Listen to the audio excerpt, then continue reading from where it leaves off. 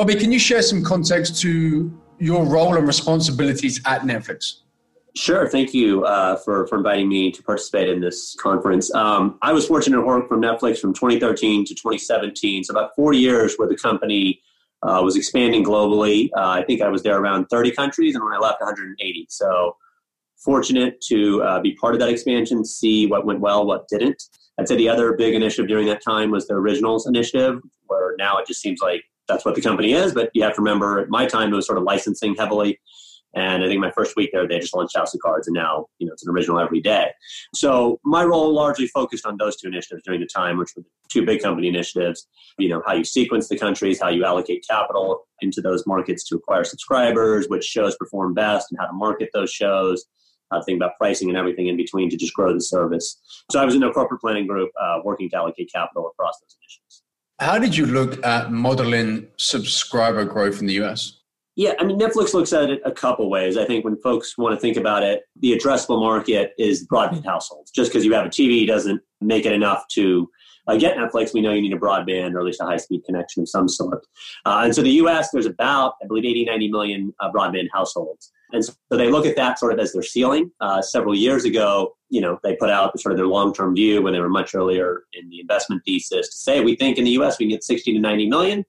That is where cable and satellite packages of 50, 100 channels went. We're much lower priced. We're much more convenient. So why can't we do that? They've already passed the 60 million domestically. Can they get to that 90 million to match where cable and satellite bundles have been? It's a little harder to imagine with the product now having no live news, no live sports, that it's a full replacement for cable television. So will they get to 90? It seems further away. I think growth, I believe their question is around forecasting the sort of subscriber growth will be lower in the U.S. And they're very explicit about that. I think that most of the growth is international. And that is looked at similarly. How many homes had a paid TV package and were willing to pay $50, $100? Now we pay $15 for a Netflix subscription, which gives you a comparable amount of content, a better personalization, recommendation on demand across any device. Still not that live viewing, still not maybe as much local content as you might have expected, although they're getting better at that. And so I think they look at those sort of penetration rates of where cable packages got, where broadband is in a country as a sort of precursor to them. And so in some developing nations, that's harder. And as they move into those developing nations like India and others, they might even forego those proxies and look a little more at mobile penetration, where India never had widespread sort of 100 package cable channels with $50 and really never even had broadband adoption at scale and is moving straight to a mobile infrastructure. That they'll think about it very differently with lower price points. But the key value is they believe, entertainment of TV and movies is a universal value proposition. And this will, in many ways, replace the existing channels, just like smartphones replace landlines. It's only a matter of time before streaming video services replace linear television packages. And whether that takes 2 services or 3 services or 1, Netflix hopes to be part of the mix. And you're talking about a very, very big market that has been built over a century of TV infrastructure, now shifting to a digital infrastructure. And so this is merely a replacement versus sort of a new category that exists on top of it. So given Netflix are, I think, 72 million in the US, it could be likely that they might be moving into news and sports relatively sooner than expected if they want to get to that 90, 100 million subs in the US. I'll take the other side of it. I don't think they want to move into it, nor do they need to for growth. I think to further saturate the U.S., they would probably move into news and sports more aggressively. But they are growing just fine in the U.S., and they're growing even better internationally. So I don't think they have to. I think they would view that as a distraction tax for a few reasons. If they were to move into news and sports, live is largely supported by advertising. Advertisers pay premium. People don't skip the commercials as much. So do they want to go out and build an ad sales force of hundreds and thousands of employees, insertion of dynamic ads, data, which Facebook and Google have been collecting for years to do this at scale? It's sort of beyond their focus right now, especially when they have this massive, massive opportunity to take what they've already done and port that mostly over to just new countries with different content. So, they're dabbling with news and sports and reality and other categories, and they'll push those, but you'll see non-scripted, the reality competition shows they're doing being, before sort of news and sports. And those categories are real. Sports is extremely challenged. So maybe that'll shake out over the next few years, but I don't see it as a near-term focus. Can't they bundle sports into a premium plan rather than ads? Certainly, right? And so I think Disney does that very well with Disney, and then you add Hulu and you add PSP, and it goes from $5 to $15. It's cheaper when you get all three. They could. That would be a strategy to raise price, which they're doing effectively, right? They just did a $2 price increase a year. They're talking about great retention. They're growing the U.S. base despite being saturated. The retention is in play. And they're able to move price across the globe up over time. So why add more content that requires more cost and all of that? Secondarily, like the sports rights are locked up for a longer time, so they don't come up. So, every time they do come up, right, the conversation with Netflix comes up. Will they bid? Will it happen? One of these days it'll be true, but I don't think in the next 18 to 24 months, any of those rights are sort of pending, nor Netflix would have the technology ready to go. But there will be a point where Netflix's growth slows and they have to look at those spaces and see if it makes sense for them, just not in the near term. So in the early days, then you were modeling subscriber growth on, like you said, number of households in the US, plus, I guess, the broadband or smartphone penetration or iPads, for example, to get distribution. As we do get to kind of saturated markets in that sense, does it shift more towards content and new content driving sub growth? I think so. I think there's still an underlying seasonality that exists, just like in most industries, right? Summer has always been a big movie season, minus this year. People went to the summer box office. Theaters put their best movies in that disproportionately. Retailers disproportionately benefit in the holiday season to make most of their sales or back to school. So there's natural seasonality to streaming video. And for the last decade, that has largely been around Q4 and Q1, where people buy devices, device manufacturers launch new TV, home electronics, and then sign up for Netflix because that's what those smart sort of devices do very well. And so you'll always see a disproportionate sort of sign-up period around Q4 and Q1. But that's sort of what any analyst can predict. Now, when you can outperform and underperform, maybe it's because you have some content that helps sort of lift the quarter. So you were going to get 1 million subscribers in Q4 anyways, just because that's when Apple and Samsung released their new devices. And all of a sudden, Netflix, sort of reports at 1.5 million. Well, they might have just had a surprise success with one of their new originals, a season 2. And so originals can bend it. It doesn't usually take that 1 million to 2 million, but 1 to 1.2. And it's usually not a single original. Now they're putting together, a series of things like Tiger King and an action movie and returning season of The Crown, all in one quarter, sort of put it together and they outperform. So I think content increasingly can overperform or underperform, but there is still an existing adoption cycle that is just going to happen almost if Netflix did no marketing or new content of users saying this is a superior product compared to my linear television package, which is 3 times as expensive, half as convenient, and half the selection with commercials. So that will naturally just happen as people say this is a better product, and then it'll happen even faster as the content is excellent. I want to get onto content growth and spend specifically later on. Looking at pricing, how does Netflix look at pricing in the US?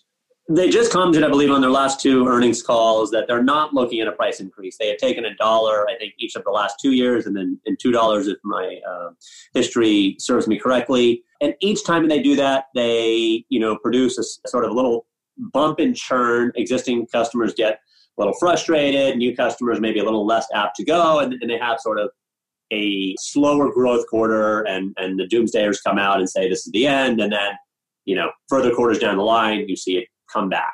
And they take their time, and they usually sort of talk about the right. They've earned the right to increase price. They're spending significantly more in content. The product is significantly better with better recommendations, better marketing, better customer service, and customers are essentially retaining better than they ever have. And for that product, they say they're going to charge you a little more. So you used to get, Netflix now spending $15 billion in content versus $10 billion. That means the number of shows, the number of movies that could be produced at a theatrical level are there, and they think they can charge you a little more. So I think they think very actively about price, but in the US at least, they have taken a lot of the price sort of there. They are, I think, smart and sensitive to the time the world is in right now, where we are in a severe recession, potentially depression, and there's a lot of scrutiny around internet companies and sort of their power. So I think they're going to be very careful there. But the real question is, you look at more of a 5-year view, do they have pricing power domestically? And I absolutely believe they do, right? They're going to continue to accelerate their spend. They're going to continue to accelerate the number of shows and the number of categories like unscripted and theatrical movies that they are investing in. And I think that will eventually result. I mean, imagine, you take these movies. Disney is now going to experiment with bringing a $30 super premium movie that was supposed to go to theaters like Mulan and bring it on to Disney Plus and expect consumers to pay your regular subscription fee and $30 on top of it. Netflix would take that same movie that is maybe on par with the Mulan or the Irishman and give it to users for free, and back bundled in there. And so eventually they're going to say, you're getting these movies that Disney and Warner are charging you $20, $30 for. We're going to take our price from $13 to $15. And they're still not the price leader. They're behind HBO Max, which is coming out at $15. Netflix has a $15 price, but its average user is not. They have lower tiers in that. So I think they have people to, a lot of chance to move people up the price tiers, a lot of chance to increase the price value. But I don't foresee that in any time in the near term, except that they have that option when they choose to exercise it. And I expect them to exercise it very diligently and very thoughtfully. In terms of exercising that pricing power, is that determined mainly by content spend then, or they look at viewing hours, or what variables do they look at to determine that? Yeah, I think it is about sort of content viewing, but more directly retention, right? So I don't think they have sort of a material view. If you used to watch 10 hours and you retain, but now you only watch 5 hours and you retain, it's still a retention. Obviously, they would like it to be 10 and retain. But I think they're less focused on total hour consumption. They used to put out these reports that we did 1 billion hours over the holiday. Amazon streaming, we represent X percentage of all internet traffic. It was very impressive. But I think, would they rather you watch 2.5 hours of The Irishman or 10 hours of reruns of Friends? They're probably indifferent, but The Irishman represents something they will have forever. It is an IP associated with them that will never go away. Friends is going to go and leave and go to Warner, a different service in some time. So all hours are not created equal. But certainly we know if you watch more, you retain more. And Netflix, basically retention is a signal that I am willing to pay you $13, $14 a month. And I'm so willing to do it that I might even pay more because I've been with you for 3 years. So I think that is the sort of first factor. Will this turn off the 190 million subscribers they existingly have and create, churn, which is the sort of the scar they have from the DVD Quickster days when they had the service. They separated it. They did a sort of ill-timed pricing increase that resulted in massive churn. And ever since then, they have been more thoughtful about it. So they will ask their users for permission. They have implemented grandfathering in the past. They'll do it as thoughtfully as can be doing. But yeah, it'll be derived a little less to, can it sign up the next 10 million members as much as it can. It makes sure it doesn't alienate the existing 200. But it's an interesting strategy from them because they obviously priced it very low and it's a great offer for what you get. And so was that obviously that was a conscious effort in using the price to almost subsidize or fund, the growth and effect by giving such value to the users. I guess the big challenge now is moving that up to make that free cash flow spurn from Netflix. Right. I don't think it's a march from, whatever they're 13, 15 to 50 back to the cable bundle. I mean, maybe for a user, they put together Netflix plus Disney plus Warner and you're at $45, $50 on your own. But I don't think Netflix thinks it, in the foreseeable future is a $50 service. Is it a $15, $20 service? I certainly think they have ambitions there to get that, so they're not trying to, that's not where they need to head to get to the free cash flow. The free cash flow is already coming, in the latest earnings at $15 sort of as a ceiling on the price plan. So that they have a path to it. They think about it over the long term. They said, each year free cash flow will expand or losses will expand and then it'll become profitable in 21, 22 as we go. So they believe scale is the more important factor versus sort of ARPU. Not that ARPU is irrelevant, that if you can get a bigger base of 200, 3 million, 100 subscribers, each paying $15 million versus what cable had 90 million paying $50, the sort of scale and synergy across, content with people in India watching from America and American watching Indian content, that they will be able to have comparable margins, if not better than the cable and sort of channel ecosystem ever had. Let's look at international growth then. I mean, you mentioned there just clearly the content is global in nature, but what percentage roughly of viewing in international regions is actually for local content versus say, Hollywood produced them? I don't have specifics that I can share on that. You should think of local content as an important strategy, maybe more kind of as an acquisition strategy than a retention strategy, but probably both. So I mentioned that framework that, everything about price is thinking about the existing $200 million. And it doesn't matter how many new users, 200 million users you get. If those guys are going to go away, then you're just sort of wasting it. And those users, increasingly have a library and the recommendations are well understood. But to get a new user in, maybe in a country, you might want the local star, right? Or the local franchise, right? That just resonates more and it doesn't feel like this American invader. So I think India is a classic strategy where they are investing heavily in Bollywood with the top content, the top directors, the top actors, and bringing that in because that's going to get the first, 10, 20 million subscribers in India. And that local content, well, then, they can license the old stuff. They can bring in their international, domestic US product and European product and see what actually works. And that recommendation algorithm gets better, that they figure out all the money they're spending, this is better than that, cut that. And so you have to get to some scale. And I think that new acquisition drives that initial user base. It also drives, the 61st millionth customer in the US, but it's much more critical, I think, to get that. But yeah, no doubt that content is critical. Maybe we can dive deeper into that, but hopefully that sort of laid out a primer there. But let's say you're Netflix next year, 2 years, they have a content budget. They then allocate to certain regions, I assume. So do you see that as measuring that spend based on, okay, I'm spending $1 billion in India next year, that's got to get me X amount of Indian users versus also retain my existing users? How do you look at that? I think you should think of each of these countries maybe as, or geographies of having a P&L, right? And so, it is global. Like when you make a show like Stranger Things, you allocate that cost across all regions. And certainly it probably has a higher cost in the US because it's watched more and has custom, native language in the US that's just going to make it more popular than India, but India will absorb some of that cost. And when they simply take Bollywood's top talent and make a Bollywood show, some of that cost comes back to the US because you spread that cost. The revenue that needs to exceed that cost to be a profitable business is a pure function of local subscribers. So, in the US, they have 60 million plus subscribers paying, $13, $15. That is their cap on what they can spend in content. They shouldn't be spending more than 60 million times 15 per month in the US, or they're running a non-profitable segment in the US. They can do that in India. They have, 5 million subscribers. They can be spending as if they have 10 or 20 million because you have to forward buy ad. And these subscribers will stay and help you train your algorithms and everything else in between.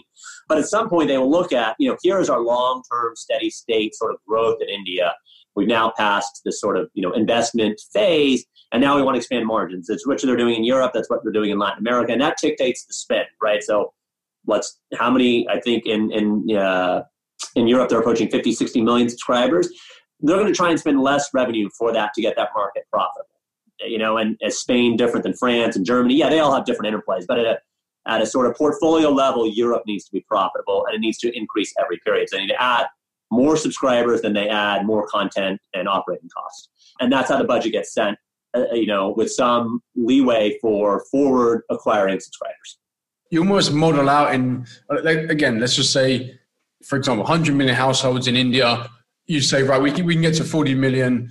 So we can spend this budget, assuming we have 40 million subscribers in India, and just kind of have the long-term view and work back from that and try and acquire those customers. I think that's right. I mean, they don't expect to get 40 million tomorrow, nor do they expect to spend at the 40 million level, but something between, call it the 2 million they're at and the 40, and earn their rights, to start spending as if you have 5 or 10 million customers. And then when you get to 5 or 10, start spending like you have 10 or 20. And then when you have 20, maybe spend like you have 20.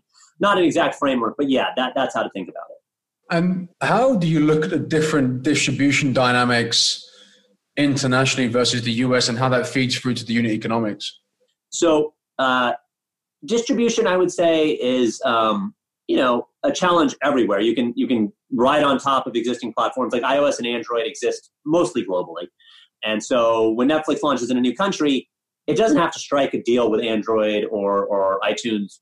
It's kind of a global deal for the most part. And then users know how to download apps and on their smartphones and tablets. As you get to TV, it's a little harder. You have to work with a TV provider like Samsung to get in their store, Vizio, or or name your provider. They've been doing that for decades and are very good at it and are very good at thinking about global deals. So when they make an app for Sony TVs, they say put it on in the US, but also put it on in Sony TVs in Japan, and they've negotiated those deals globally. I think those are largely comparable, and there may be some regional nuances, but they're set up very structurally. That the newest amount of distribution emerging is with traditional distributors of content like Comcast, or even newer distributors like T-Mobile and Verizon, right? So with Verizon, you now get Disney Plus for a year for free. And then Netflix shares some revenue back to Verizon, or Disney does as well. So that is a really great boon, again, for new users. I don't think Netflix needs, or these laggards that are just not in a position to go to a website, enter a credit card, are very used to like sticking with their cable bundle and adding one more channel the way they used to add HBO. So it reaches a different segment of the population that maybe is just a little less apt to be a direct consumer. But it's still, I think, as they say, a very small percentage of their overall growth. So I think they rely on their primary acquisition to still be sort of the organic channel where you just go to their website, sign up. You've heard about the great content that they're marketing. You've heard about the great, sort of simplicity of the service, and you go and do that. But they don't want to limit themselves from an older demographic or an international demographic that may never heard of them. So I think these deals may be more critical when you enter India to be on India's largest, sort of mobile provider or, something else like that. But really, I do think it's a short-term sort of boost, because over the long term, users are going to get these services, right? They're going to find ways, the vast majority. And you want to make it as easy as possible, but it's not like, they're not going to go and find their favorite show because of the website. That user is probably a few of them. But so I think they're complementary on it. Netflix has been sort of leading this industry for years and on how you think about distribution with hardware devices, with cable providers, with mobile providers. And I don't think the cost, again, represent that they're sort of in sync with the market. So, India has a lower price point at $399, $499 for a plan. The revenue share on distribution is going to be a percentage of that, not a percentage of $15.99 in the US. So it balances sort of both ways. That's a long answer to the question. But then let's look at that. So let's just say, for example, 2 million subscribers in India. Let's say that Netflix want to spend $4 billion next year in India, for example, right? Hypothetically. So you would model out, or you would assume new customers, but then you have to work out obviously the lower ARPU in that market, plus the lower contribution margin from paying distributors more so potentially. How do you look at and amortizing that content cost over all of the users if only it's local content? Like, just trying to work out how you look at actually really allocating that capital in new regions. Yeah, look, there's probably a lot of work going into it. I'll give you a more simple framework, and I do think for all the science and data that Netflix brings, they represent a very simple view that this is going to happen. Adoption of streaming video is going to happen. It went from 0 to 60 million in the US. It went from 0 to 50 million in Europe, and it's going to happen in India. And we can debate the sort of time frame, but not the if. They may be wrong on that view, but that is their view. So, if India has potentially, let's call it a market of 40 million high-speed, affluent customers that can afford, to pay a plan and put in a type of billing that works with Netflix, it will happen. We can debate that's over 2 years or 5 years, or 10 years. And then who is going to get that share?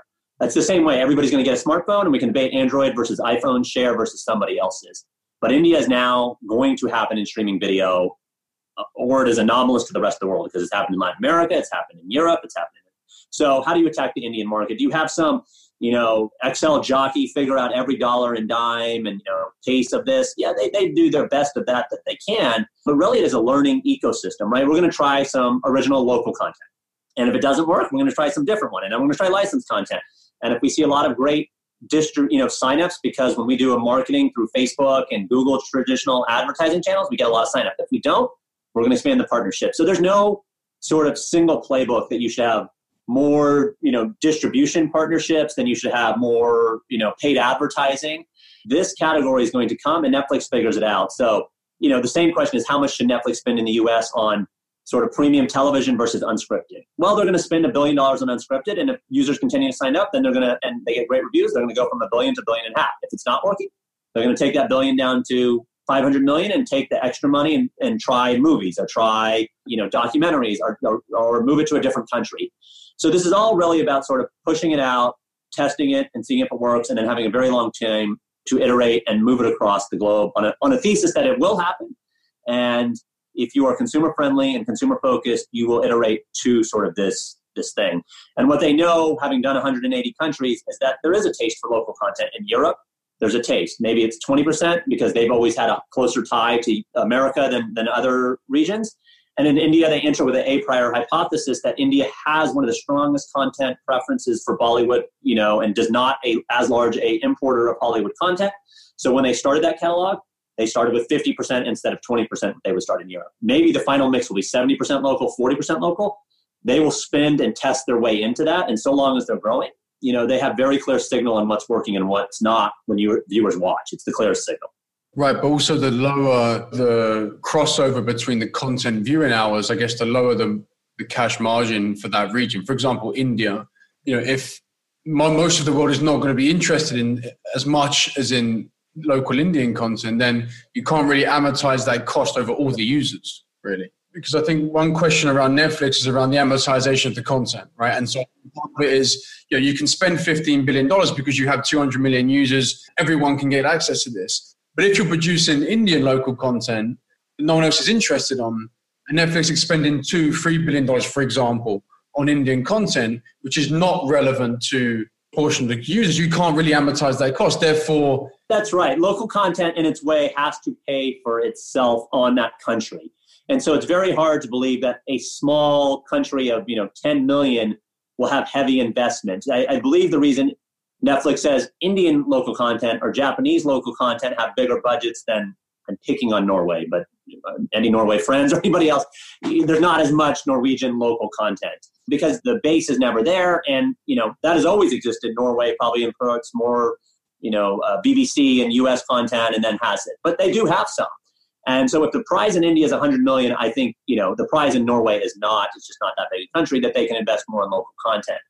The last part of it that also sort of, I think, represents the investment in local content is they are saying they are truly one of the global services where India content is playing elsewhere. And obviously there's an, ex-Indian population in Europe and there's an American population in India that crosses over. But I mean genuinely content that is being introduced to, American citizens or Koreans are watching Indian content, different nationalities watching different content. That doesn't happen with every show.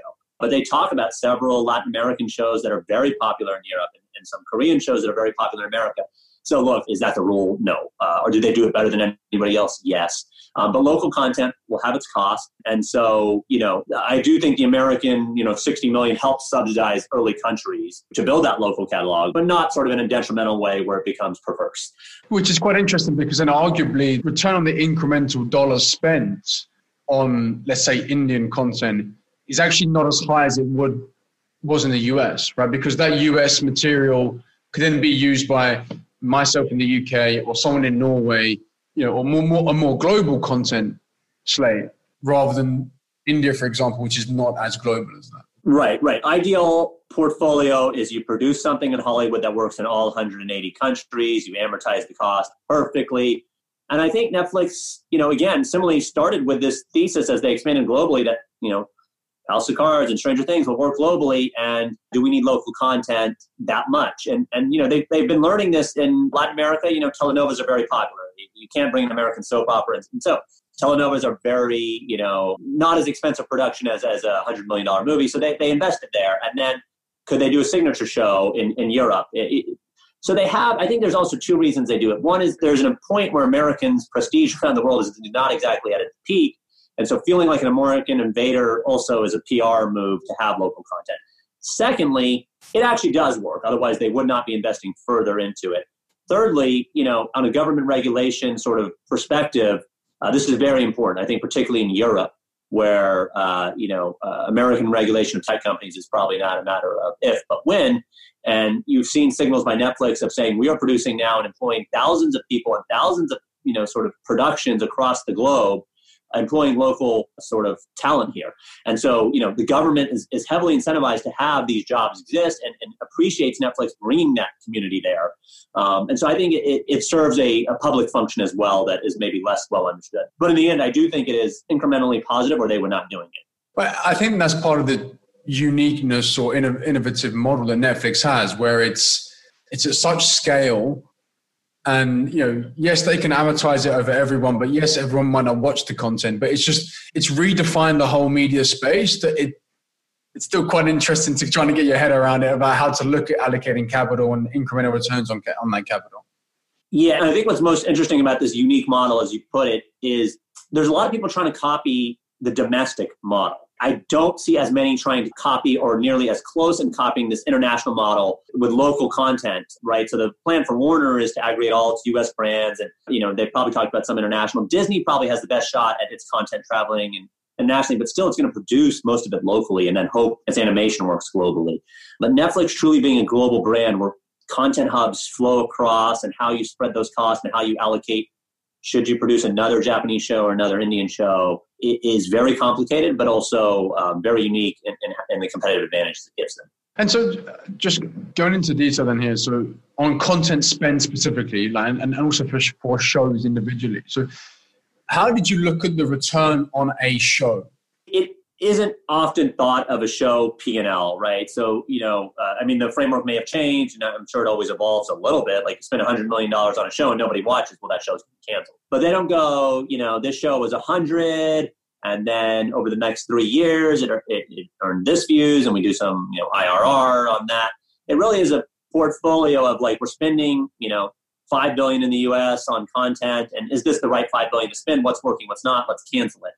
And the market in many ways dictates the price, right? So there are more bidders now. It is a great time, minus the COVID pandemic. Prior to that, I should say, it was a great time to be a content creator. You had Apple, Amazon, AT&T and HBO, Netflix bidding up prices to extreme levels for the best content in the world because the best content outperforms. And so, that will sort of continue where Netflix spends a large amount on content. Take the US, for example, then. Let's say $5 billion spent in the US. Do you try and work out, $4.5 billion is kind of retention, and then maybe you test with new genres to kind of drive new growth? Or is it really just the market dictates the quality of the genres and shows? And yeah, sorry. I'm thinking through this because, it's a breathing, living organization that learns all the time. But if I were to try and give listeners a sense of how they attack it, it is far less spreadsheet, although trust me, I did plenty of spreadsheets and there are plenty of folks that do it well, and a little more sort of crawl, walk, run, right? So to enter originals, they did House of Cards. They put a big their best foot, outbid HBO, 2 seasons, $100 million, sort of set a mark in the industry, but they did not commit to 100 shows. In that first year, they committed to 1 a quarter, and then they did Orange is the New Black, and they saw the success. And then they said, we're going to double this. And then they saw more success. And then they said, we're going to double that again. And then they said, well, now this last double of having more what I'll call premium HBO serialized dramas is not sort of working. We added Orange is the New Black, and, we went from 30 nominations to 40 nominations and Emmys. But we really haven't expanded, our universe. We did from, the first doubling, but the second doubling, we're just getting our users more hooked, but we're not expanding new users in that are not joining Netflix because we do not have a half-hour sitcom that is just a tune out, or we do not have and so we're not going to double again because, we see this. What we'd rather take is the amount we're spending on this serialized dramas and fine-tune it. Of course, it'll grow, but it will not grow at 100% clip, right? So it'll grow at 10 or 20 in line with overall content spend, or maybe it'll lag content spend because we've been growing at 100%. It'll still grow. I think every category there is probably growing. But we're not seeing marginal acquisition. We're not seeing marginal awards or prestige come out of this. Let's do the new category. Let's do unscripted. Let's do documentaries. Let's do comedy specials. Let's do movies. And each of these requires, so then they enter movies and they spend $150 million on this is probably, they've done a lot more efforts before that. And they say, this is working. Now let's do another one. And or this didn't work. It was a great bioepic. It was great. It got a lot of Oscars, but frankly, it's not a lot of voting. We're going to do a lot of action movies now.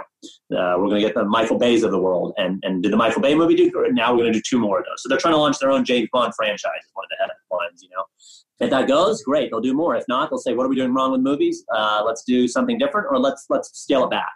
But it's an iterative approach, and the data comes because it's tested with hundreds of millions of subscribers, across globes.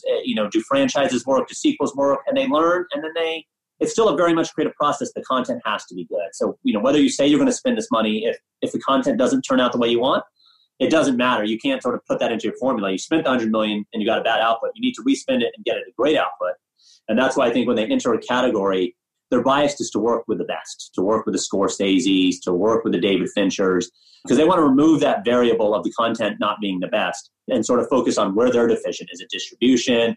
Is it the release model, all episodes? Is it the marketing? And tweak those variables and sort of isolate as much as possible that the content was great. I mean, somewhere though, eventually there's going to be some kind of maintenance content spend to serve a user base, right? And so take the US, 70 million, let's say it chugs along at 5 to 7 million new ads for the next 5 years.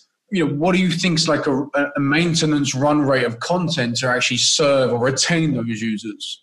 Well, I don't think we're approaching it anywhere now, so we don't know. But I think for the serious investor, they laid out a few previews. Right now, they're not spending as much as they would like in a way because content is frozen, right? It's hard to restart productions and all of that. And they're not having subscribers. Well, I should say they are still giving them a lot of fresh content because all that content was made a year ago. But we know what they're spending now sort of has best-in-class retention, right? They are continuing to grow subscribers even at the 60 million base, which is pretty challenging. So whatever content they're spending in the US right now appears to be enough to give them growth and strong retention. So I don't know where the steady state stops. They certainly are not signaling it. But you have a preview of the content spend and the profits and the margins they could produce if they were to turn it all off tomorrow. And so I think users can take that as a comfort that if you wanted to go to steady state, you would probably lower the growth, but you could sort of be like a traditional media company where these users that have been with you for 5 years are not likely to cancel. You could keep your content budget flat-ish. When an old show runs, you bring in a new show, and that would work for users. I think they are going to continue to invest in content because it's not about the amount of content, but maybe about the pricing that they could charge. So we can talk about this throughout the interview, but adding movies is adding theoretically less content. When you produce a 2.5 hour a movie, it's less than 10 hours of content that you get from a TV show. But a user is willing to pay $30 for a movie is what Disney believes, or $20 a ticket times 4 users in a major metropolitan area, $80.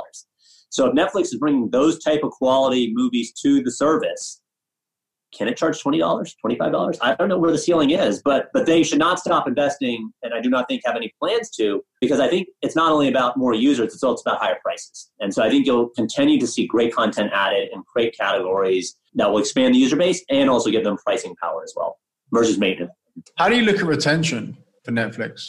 It's thought about a lot of ways, right? But the most simple users, if they have 190 million users today, how many of those 100 million are going to subscribe in August and September? And, they all 190 and 1% cancel, that'd be great. If 10% cancel, they have to think about something. So, how do you peel back that onion? Well, they know a few things, right? They know the longer you've been with them, the more likely you are to stay with them.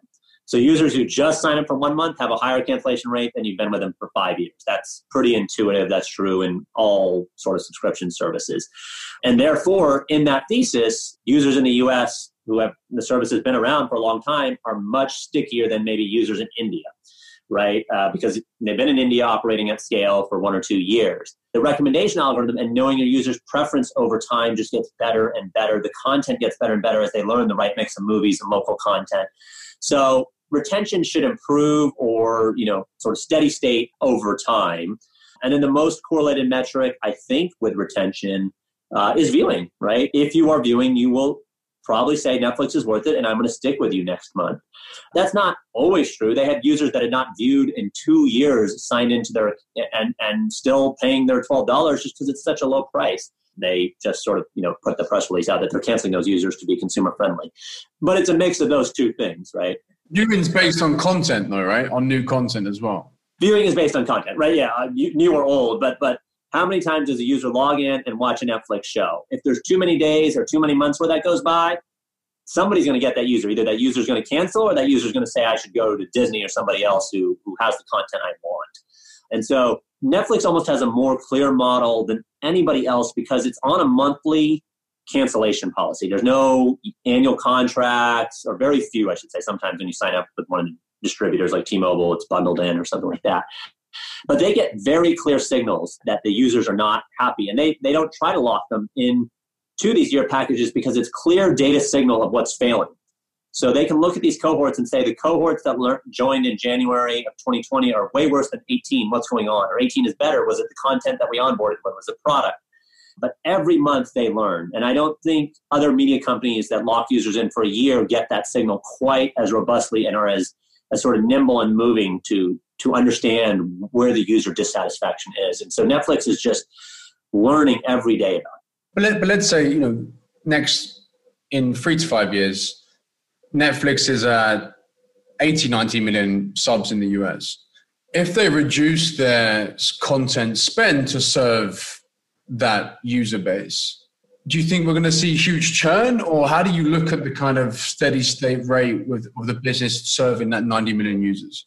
I think it's more appropriate that they will plateau content spend, right? Just like, and we'd have to say at that point, this is several years out where they have their, call it 80 million in the US, and they spend X billion dollars. That sort of happened in the cable industry. I don't know if it's the perfect analogy, but every year you added a new channel. There was ESPN, there was ESPN2, there was AMC, there was HBO Meta, whatever. And then each one of those channels is adding more content. But we're at a stage right now where we're not adding more channels.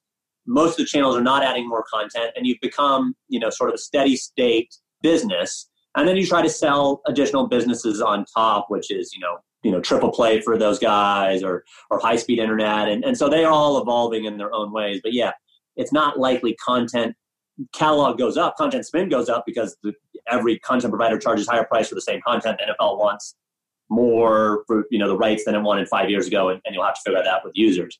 I think that is one advantage. When Netflix gets there, it will own a large amount of its content. So its whole library is paid and owned for. It's not the case today where one of its most popular shows, Friends or The Office, can go away. As Netflix approaches this plateau, it will own its catalog, and it'll own sort of, the ability to introduce those shows to several users that feel new, in the same way that my son is watching Winnie the Pooh and WALL-E on Disney. They're new to him.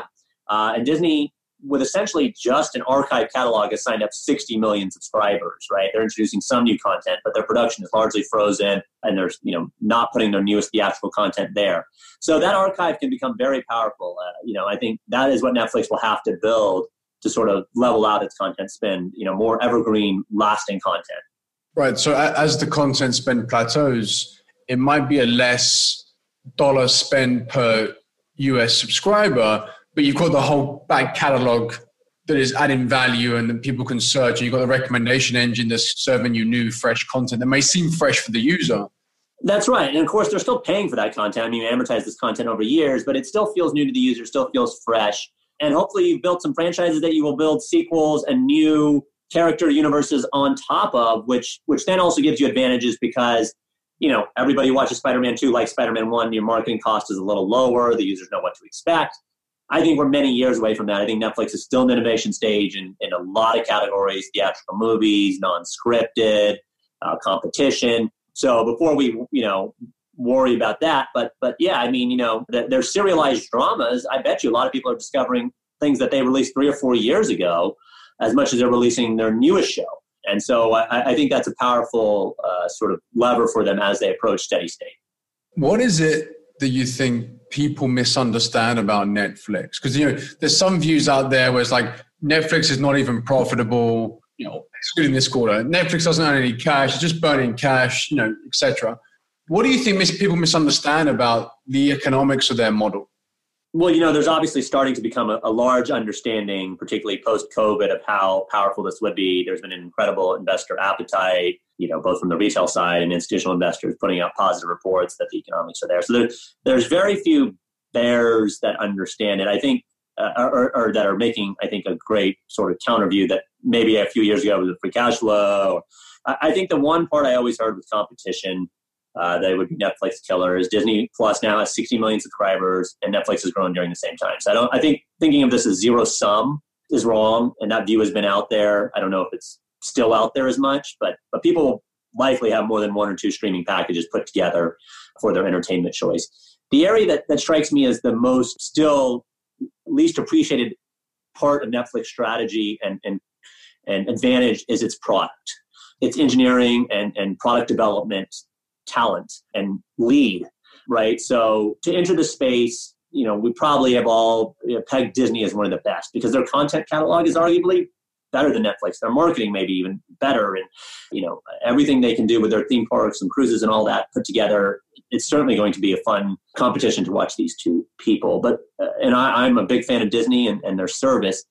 But where I have said they are behind, if they are ahead in marketing and content, they are, in my opinion, behind in technology and product. It is very underappreciated what Netflix has put together on its recommendation algorithm and its product interface, where the cover image art you see is tested differently than what I see, and you may be more likely to select an episode based on that type of testing.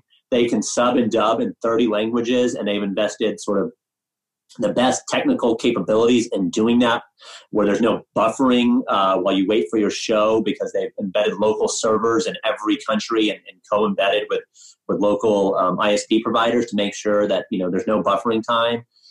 This is not built overnight. Disney spent $3 billion to acquire MLB streaming, which was more for live platform. They don't have, at least in my interface that I use, a profile. So the content I watch for Disney could be different than my son. I might like Mandalorian and he might like more early children's shows. Netflix introduced that feature 5 years ago, so I'm not saying it's like you got to hire, the most expensive engineers in the world, but think about what Netflix will do over the next 5 years in its product development. While Disney is just, or Warner or anybody else, just catching up to sort of the table stakes features of recommendations, profiles, downloading videos for offline viewback. This is all incredibly well done, all incredibly A/B tested and thought out. And there are thousands of engineers in, Netflix's Los Gatos headquarters working on every one of these problems. And so most times when Amazon enters a space, they crush the competitor. Amazon entered into the space a decade ago almost, and Netflix has thrived and out, spent and out innovated Amazon because it's so focused on that. It probably has, more engineers working on Amazon than Amazon does. And that's one of the few sort of focuses it does on its product to make sure it's best in class. Do you think Netflix has a competitive advantage in curating the content, i.e. creating local content and then making it and globalizing it versus other, whether it could be HBO or, like I said, Amazon, Apple trying to do this? I don't know if Netflix has an advantage per se in getting better scripts than HBO has, right? The script comes to everybody and then you bid. And do I think, they're better at giving notes or running production sets because of their, production control using technology? Probably, maybe, I don't know. I think they have an advantage is their model from day one has been global rights. So when they film a show, not day one, House of Cards was not available, and then they have to go acquire the rights and blah, blah. But since, they've really invested in originals, when they make their latest episode, they usually acquire it for all 180 plus countries. They have those rights. And I don't know the specifics of every content provider, but my understanding is, HBO will have Game of Thrones here on the HBO brand and on the Sky brand in Europe and on a third brand in India. And then it's 6 months later when it releases in Australia. And I'm drawing a purposefully archaic one. I know these competitors are working and have a lot of streamlined rights, but a lot of their deals are locked up in sort of rights that are very complicated, distributed windows that are hard to unwind, and is not even their DNA philosophy. So when Netflix makes a show, we can have a global conversation because traditionally everybody gets it at the same time on the same day at the same point. And so, we're watching that show and having a global conversation in a global world that I think gives them a distribution advantage. If I want to tell my friend in France about this show, I can say, hey, do you have Netflix? Watch it. Do you see that change in your time? Did you see the percentage of local content or non-US content change view in the US? Has it grown? I'm quite certain it has, because they were producing very little of it. Now they have. And many of those shows are working. I watched a Latin American original. I'm sure everybody has done one or two. So do I think it's meaningful where the U.S. is going to have 30, 40% of its viewing coming from international countries? I doubt it in the short term. But those short-term members can call me and I can call them. And the opposite is when Disney makes something that might have global resonance, they can't distribute it globally. So I can't call my friend in France and say, do you have Disney Plus? It's not even available. And can I call my friend in Toronto and say, can you get it? Well, they may be launching in Toronto, but the rights are different. And so they have Game of Thrones here in the US on HBO Max, but in Canada, it's on a different provider. And so I can't tell my friend, I don't know, it's on XYZ service. And Netflix doesn't do that, right? HBO and Disney and others have carved up their rights in the old model, and they'll stop doing that. But when you try to distribute a show and you have these legacy things, it can be on one of your competitors. In fact, Netflix has Disney shows in Europe and in Asia. And so if I want to watch one of Disney's new titles, it may be on Netflix. And Disney, loses that distribution advantage in some ways until they can produce to get to global scale and global rights. Who do you think has power in the value chain? Right. So the old adage, that somebody came up with is content is king, and that's, the advantage. I think that's partly true. And right, every time there's a showdown with the traditional cable providers and the content, we're going to drop AMC or we're going to drop CBS, content wins because the content is available on somewhere else. If CBS isn't being carried on Comcast, then you can go get CBS on Time Warner Cable or a direct channel, and so it's these new battles that are being fought with, HBO Max not being carried on Amazon's Fire TV platform or Roku, or, these battles of carriage almost that we used to have are going to continue. And, I don't know if the dynamics are the same, but I would say having great content still matters a lot, right? Because I couldn't get HBO through my Fire TV, so I just went to a website, signed up for it, and got it. It is an inconvenience that it's not playing on my Fire TV, and that makes it less likely I will watch it sometimes. So, both sides have a little bit of power in that. But I'm sure that, if this goes on, I probably won't buy a Fire TV. I will buy an Apple TV. So we have a marketplace that allows for substitutes and competition, and you'll have these battles. And I don't know what position they're jockeying for. And, again, there's even regulation about this on what Apple is charging for its iTunes 30% cut and sort of scrutiny around all of this distribution, gatekeeping, sort of monopoly effects here that will play out over several years. But however that landscape plays out, what you want to have is great content at a great price wrapped in a great service. And I think that's what Netflix has, right? Like, so if somebody decides to stop carrying Netflix or Disney, it is going to be the consumer that puts pressure on both sides. And they will apply that pressure by saying, we want Netflix. And I've yet to meet the distributor that is ready to try and go to battle with Netflix. I mean, even Comcast in its heyday and all the net neutrality was there was a lot of sort of, would Netflix be, throttled by Comcast? They put those deals in place. It will happen. Do you have the risk, though? Do you think the Comcast of the world can squeeze Netflix even slightly to put pressure on them? I'm sure they could. I don't think it's smart. I think Comcast and others have realized this is a win-win business potentially, right? Comcast is now, probably on a transition out of the cable business, and we'll see high-speed internet be much more critical to their growth than traditional cable bundles. And what is best at selling high-speed internet is high-speed applications like Netflix that use intensive bandwidth. And so Comcast is going to be able to move users up its high-speed price tiers because services like Netflix and Disney are there. Now, should they extract some rent from that?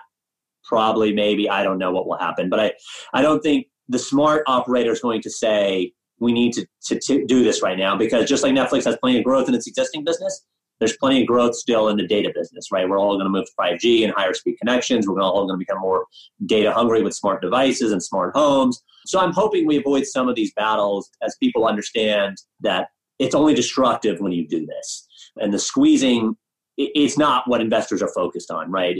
Whether you make $1 and a penny or $1.02, it's about whether you have 10 million users or 100 million users. And I think that's the focus as opposed to these distribution skirmishes. If you were looking at Netflix, what would you be worried about? What do you think are the biggest risks? I think, a creative fatigue would certainly worry me. HBO was king in the 90s and early 2000s with shows Sex and the City, Sopranos. They couldn't miss, or if they missed, it certainly wasn't noticeable. And then they went through this creative fatigue period where they just didn't have a lot of great content. I don't know if it's because they took less risks, executives, something in there happened. And then they had a real renaissance. Game of Thrones and Westworld, and we can name a million shows. And should Netflix ever start to rest on its laurels in any of those categories, you will see users flock to better content. It's a dynamic marketplace. And so that worries me most. I think that, Ted Sarandos was just named co-CEO, has an excellent team. They talk about sort of rewarding and seeking more risk and failure. They want shows to get canceled because it means they're taking chances. So I think they have the right creative culture there. But, that can happen as it happened to HBO. It happened at Disney in the 90s. A lot of that can happen when you start relying on franchises and sequels only. The executives become a little complacent on success. I don't see that now, but that worries me, just like any big company worries me. Regulation is a secondary worry that we could talk about. That probably is what keeps me up. On that point, Bobby, what is it about the culture that you experienced that drives creativity? Well, both entertainment and technology, I think, inherently are creative cultures, right? Silicon Valley and Hollywood in California it's got a creative culture. They push the envelope forward in the culture that, Hollywood's been doing that, the way we talk, the what we think about. Very serious topics like religion and race have been introduced in entertainment, and more lighthearted measures of, and similarly with technology. So I think you have sort of both creative cultures in technology and in content. And I think that almost, probably creating my own narrative here, but that you name two CEOs, Ted and Reed. I think both very innovative, creative thinkers, and they formalize that structure now that both the tech innovation and the creative culture and innovation are almost equally important. And it's one of the few to do this and recognize this, right? So most media companies shun technology or partner with somebody like YouTube, and you get in the skirmish. Do you respect the rights? Do we respect your business model? Do you respect consumer preference? Netflix from day one, I think, has had both those competencies in the driver's seat. And then, just has a wrapper around it that believes, you have to take risks and you have to take chances to grow. With a growth-minded orientation, I think they are just naturally there. Last question, Bobby, and that's, how do you see the market shaking out? Well, like I said, streaming video is here to stay. I think linear packages, I think on this call, we talked about 90 million subscribers at peak, and now I think we're approaching maybe, 80 and downward, to 60 in time, if not lower. So I do think there's a replacement of linear packages to streaming packages. Do streaming packages come from one provider, multiple providers? Probably multiple providers, right? It's likely that you will have Netflix and Amazon and Disney, or Disney and Amazon and HBO Max, and users will put together their own bundles. It's hard to believe that you can have 5 to 10 sort of providers here, that users want to enter their credit cards into 5 or 10 providers and, sort of keep track of what's coming out on 5 or 10 providers. So we're going, in many ways to a little bit of a balkanized world, because I don't think you're going to get a simple TV guide. That's the other part of this world that, as much as it's better and maybe lower priced and more convenient on demand on any screen at any time, I can't do a simple search on my Apple TV or my Fire TV to search across providers of a show, right? And so you don't have that TV guide world, which means it's going to be pretty hard for a small provider to get distribution and access. You can be on Amazon's platform on Fire or iTunes or Roku, but what is the incentive for me to go download your app when I've got these 4 providers already giving me nearly, $40-50 billion of content spend? And so that is going to get very interesting. And then as these battles weigh out, it's hard to imagine that, HBO Max has the muscle to fight and sort of jockey with Amazon, but does a small provider. And I don't mean small like me and you go start a startup. I mean Discovery networks or AMC networks that are late to the game, that do not have huge catalogs of content, that do not have huge engineering teams to build these global platforms. Because I do think this is, a scale game, as we talked about. So I do think there's a consolidation. What do you think happens to those players? Some fold, some get acquired, and some may, maybe make it through in a niche way, right? So Discovery's content is lower priced. They are not hiring, Leonardo DiCaprio and paying him, $100 million to produce 3 films for Netflix. They're shooting nature documentaries. So can you have a lower cost of content and have a niche offering? Potentially. It'll be hard, but I think that is a strategy for some. I think a lot of them move to advertising, because that model, the TV dollars will come out as that bundle goes out. Television advertising is more, digital video ads are more targeted, more, sort of able to get data feedback loop on who watches and retarget. And I think you've seen a little bit of activity there with Viacom buying Pluto's and others. But again, on advertising, you have to have massive scale, massive data infrastructure to do this correctly. So again, YouTube looks to be like a natural winner there, and Facebook as well.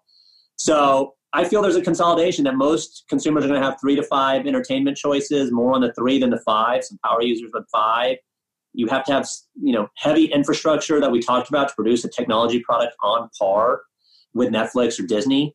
And so I think it's very hard to imagine so many direct services. I think those few folks merge and consolidate, but a lot of them will look to become, quote, arms dealers, right? That will distribute to the highest bidder. You can produce a great show and bid Netflix against Amazon if you're Discovery versus producing your own Discovery direct distribution channel. And I don't mean to pick on Discovery. Maybe they have a great strategy in place.